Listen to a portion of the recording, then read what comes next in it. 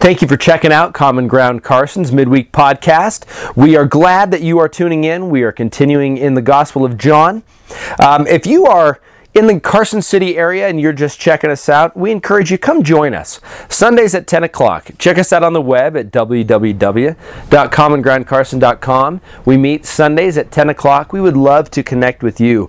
But what we're doing is we are going through the book of John, the Gospel of John, and on the weekends, we are hitting the highlights. But here in our midweek podcast, we are hitting some of those passages that maybe we don't have time to hit on Sunday, or we're just skimming over.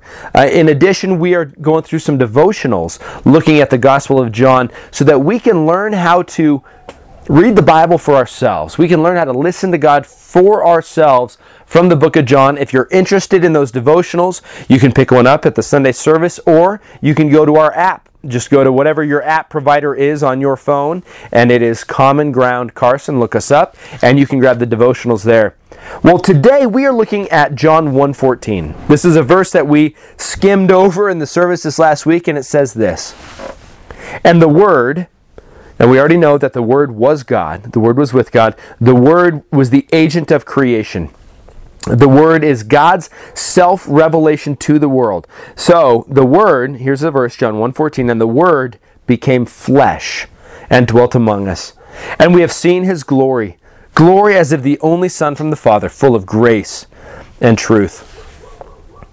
You know, Callie and I have 4 kids. Kayla is our middle girl. She's 8 years old, 9 years old. She is now 9. Well, Kayla is often frightened at night.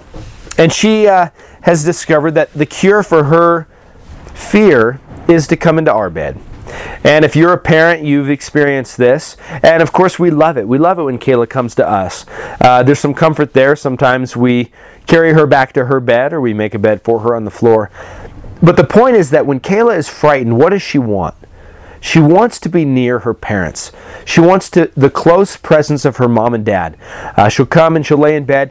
And there's something unique about parents, and there's something even unique about dad. Just think about it. And this isn't to bash moms. Moms are even greater than fathers.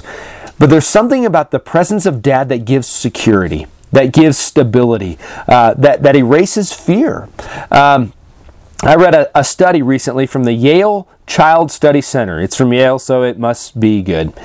And they said this: "In a young child who has not felt some form of masculine nurture, the hunger for a paternal presence can be insatiable.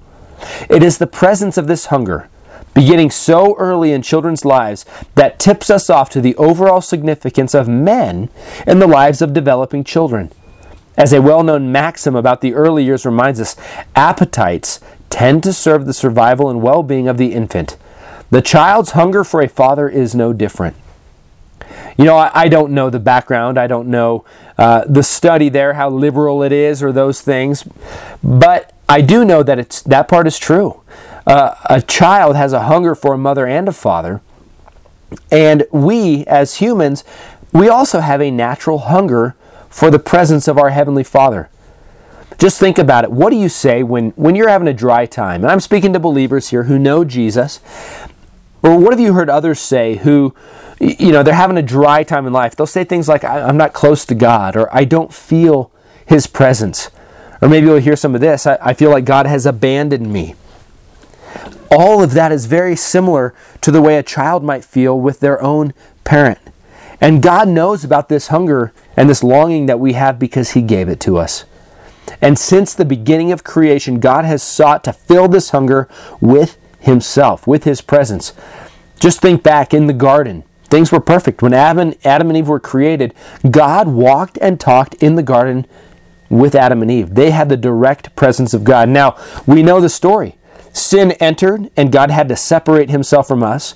But from then on, He sought to remedy the situation. He sought to still be present with His people. Through Moses, we get introduced to the tabernacle. I'm going to read to you Exodus 25:8. It says this, and this is God giving commandments to Moses. It says, "And let them make me a sanctuary, that I may dwell in their midst. Exactly as I have shown you the pattern of the tabernacle and of all its furniture, so you shall make it." God gave instructions for Moses to make a tent. Here he calls it a sanctuary, a place where he would dwell in the midst of his people. When the Israelites left Egypt, God showed them he was with them by a pillar of fire at night and a pillar of cloud in the day. They wanted the security to know that their Father was near, that God was near. And he gave them what they needed. He showed them they were there. And then he gave them the tabernacle, is what this is. The tabernacle, a tent where he would dwell in their midst. And there's a lot of stories in the Old Testament about this tabernacle, about the Ark of the Covenant, about the power of the presence of God. But the Israelites, they needed this proof that God was with them. Now here in the book of John, this book of John is written at least a decade after the temple was destroyed in AD 70. So the Jews who might be reading this book, they still saw the temple as the place where God would meet with them. Well, the temple had been gone for over a decade. And so the question is, how does God come among his people? And John is explaining that here. That God had actually dealt with that problem, not then, not at the destruction of the temple, but 40 years before the temple was destroyed. Let me read again to you John 1:14. And the Word became flesh and dwelt among us. That word dwelt is the same word we find in Exodus. That's the word tabernacled, or literally pitched his tent. It said the Word, which we know to be God, pitched his tent among us. When Jesus came among us, he was doing the same thing at even a more real and deeper level than God had done in the Old Testament by building the tabernacle, having the tabernacle built so he could dwell among his people. God has always wanted to dwell among his people, and he did it with Jesus. Let me read John 1:14 one more time. And the Word became flesh and dwelt among us. And we have seen his glory, glory as of the only Son from the Father, full of grace and truth. Now we already saw that the Word is God's self-revelation to the world. The Word is God's agent of creation. The Creator never created. And the Word is personal. He put on flesh. This is Jesus. And he dwelt among us. He pitched his tent among us. How beautiful is this picture? Now, men and women, we are still in many ways like children, aren't we? We have fear. We have doubts. We don't know what the future holds. And we desire the presence of our Father. And your Father loves you. He knows what's best for you. He's looking out for you. Just like I and Callie are in the next room from our daughters, thinking about what's best for them, loving them, looking out for them, letting them sleep with us if needed to give them security. Your Father wants what's best for you. He loves you. He's looking out for you. He wants to protect you. And we know this because he is present with us. He was present with us when Jesus was on earth in the person of Jesus. But when Jesus left, he sent the Holy Spirit. And he remained present with his people. In his people and among his people. In the church and among the church. Let me read you 1 Corinthians 3:16. Do you not know that you are God's temple and that God's Spirit dwells in you? Look at the progression that God did. He dwelt among his people in this tabernacle where they could be near him. He dwelt among his people in the person of Jesus, but now it's even deeper. He dwells in his people through the Holy Spirit. If you are a follower of Jesus Christ, God dwells in you. He is ever present with you. Have no fear. How awesome. 1 Corinthians 6:19. Or do you not know that your body is a temple of the Holy Spirit within you, whom you have from God? God is present in you in a unique way, in a way that was not possible before Jesus, but is so real now. Listen to me, if you are still longing and you have a hunger for the presence of God, then by faith, come to Jesus.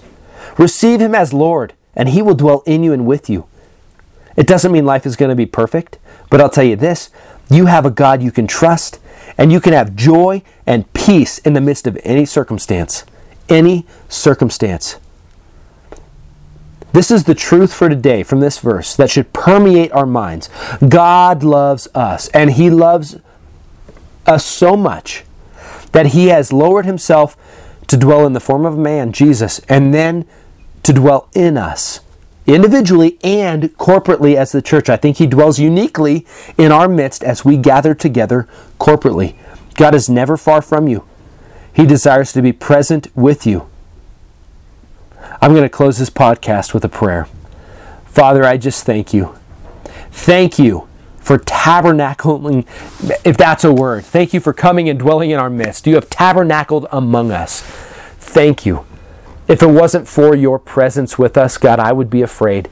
I would have self-doubt. And I do have self-doubt, but that's my problem. That's because of my lack of faith. God, thank you for understanding us. Thank you for being present with us.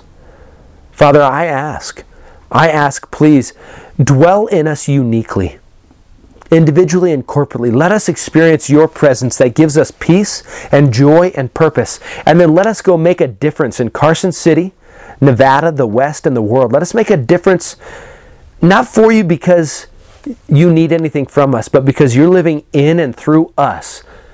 Use us to change this world for you. Draw others to you. Let others experience your presence through us. We love you and we trust you. Thank you, Jesus, for being willing to come and dwell among us, and then to send your Spirit to dwell in us. In Jesus' name, amen.